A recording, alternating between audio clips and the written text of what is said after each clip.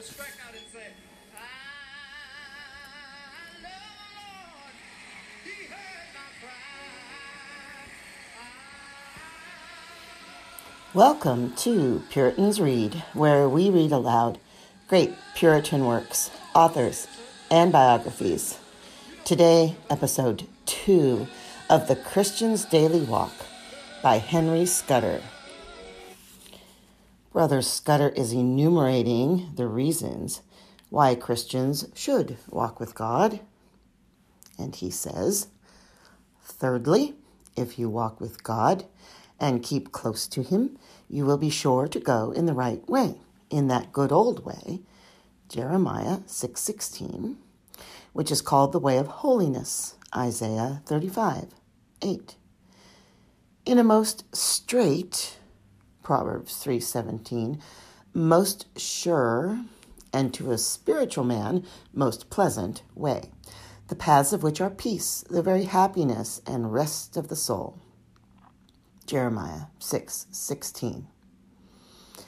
God teacheth his children to choose this way. Isaiah 48:17, Psalm 85:13, Psalm 37:23. And if they happen to err or to doubt of their way, they shall hear the voice of God's Spirit behind them saying, "This is the way, walk in it." Isaiah 30:21. Fourthly, if you walk with God, you shall walk safely. Proverbs 3:24, Psalm 37:24. You will not need to fear, though 10,000 set themselves against you. Psalm 3:5 and 6. For His presence is with you and for you. His holy angels encamp about you. Psalm 34:7. And while you walk in His ways, they are charged to support you. Psalm 91:11 and 12. Lest you should receive any harm. Fifthly, when you walk with God, though you be alone, separate from all other society, you still walk with the best company, even such whereof there is most need and best use. While God and you walk together, you have an advantage above all that walk not with Him, for you have a blessed opportunity of that holy acquaintance with God, which is expressed Job 22:21 through 30. You have opportunity to speak unto Him, praying with assurance of a gracious hearing. Abraham and his faithful servant made use of their walking with God for these purposes. Genesis 24. Is it not a special favor that the Most High God, whose throne is in heaven, should condescend to walk on earth with sinful man? Nay, rather to call up man from earth to heaven to walk with Him? Philemon 3:20, or would that be Philippians 3:20? Colossians 3:2. It would be therefore shameful ingratitude not to accept this offer and not to obey this charge. Sixthly, to set the Lord always in your sight is an excellent preservative and restraint from sin. With this shield, Joseph did repel and quench the fiery darts of the temptations of his designing mistress. Genesis 39:9. For who is so foolish and shameless as willfully to transgress the just laws of a father, king, and judge, knowing that he is present, and observes him with detestation if he so do? Seventhly, to set the Lord always before you, Psalm 69, 168 is an excellent remedy against spiritual sloth and negligence in duties, and it is a sharp spur to quicken and make you diligent and abundant in the work of the Lord. What servant can be slothful and careless in his master's sight? And what master will keep a servant that will not observe him and do his commands, while he himself looketh on? Eighthly, walking with God in manner aforesaid doth exceedingly please God. Hebrews 11:5. It also pleases God's holy angels, 1 Corinthians 11:10. It pleases God's faithful ministers, 3 John verse 3, and doth please and strengthen all the good people of God, Psalm 69:74, with whom you do converse. It is to walk worthy of God in all well-pleasing, Colossians 1:9 and 10. Ninthly, thus, walking with God, you shall be assured of God's mercy and gracious favor. He keepeth covenant and mercy with all his servants that walk before him with all their heart. 1 Kings 8:23. When you do thus walk in the light, you have a gracious fellowship with God.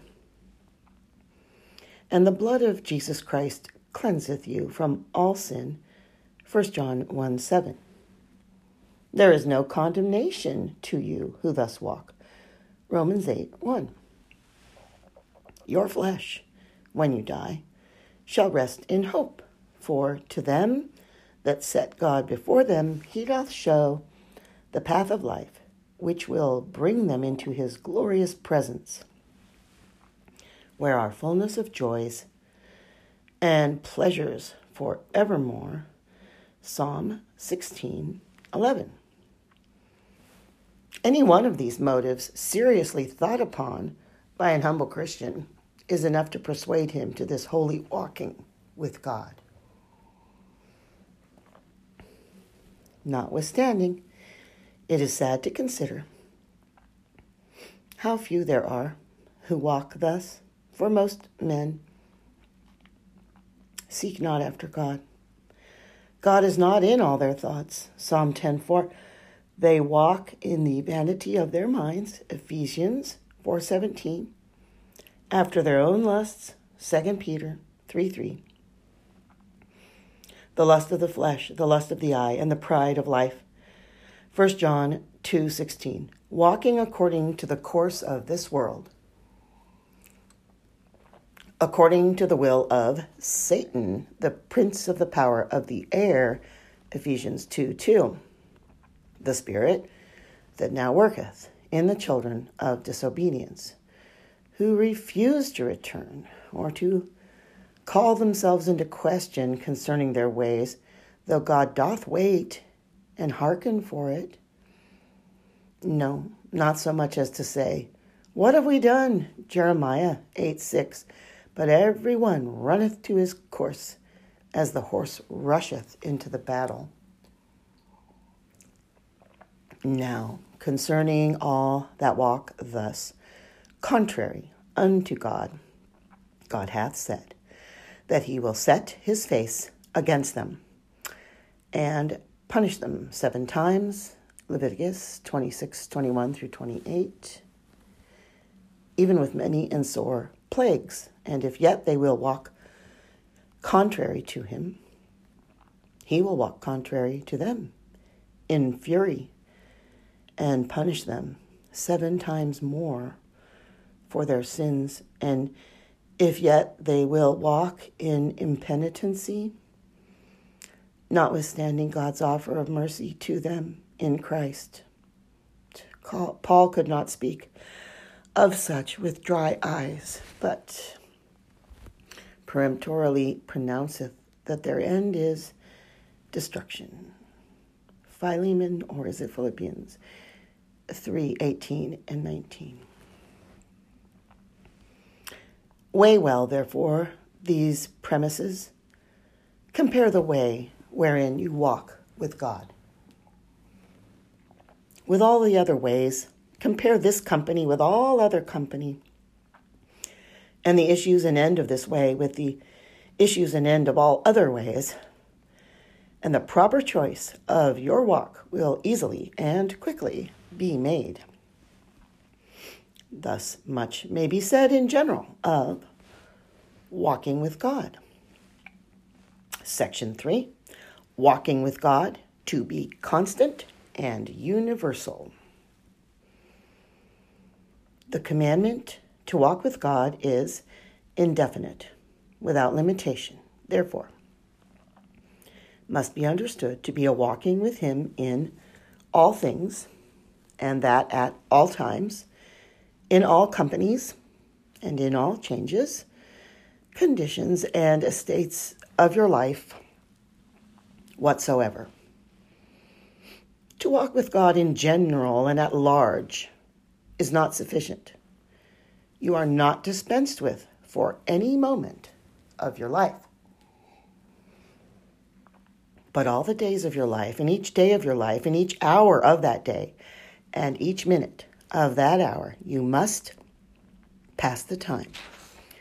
1 Peter 1:17, the whole time of your dwelling here in fear, even all the day long, saith Solomon. Proverbs 23:17. You must endeavor to have a conscience void of offense always. Acts 24:16. You must live the rest of your life, 1 Peter 4:2, not to the lusts of men, but to the will of God, taking heed, lest at any time there be in you an evil heart of unbelief in departing from the living God. Hebrews 3:12.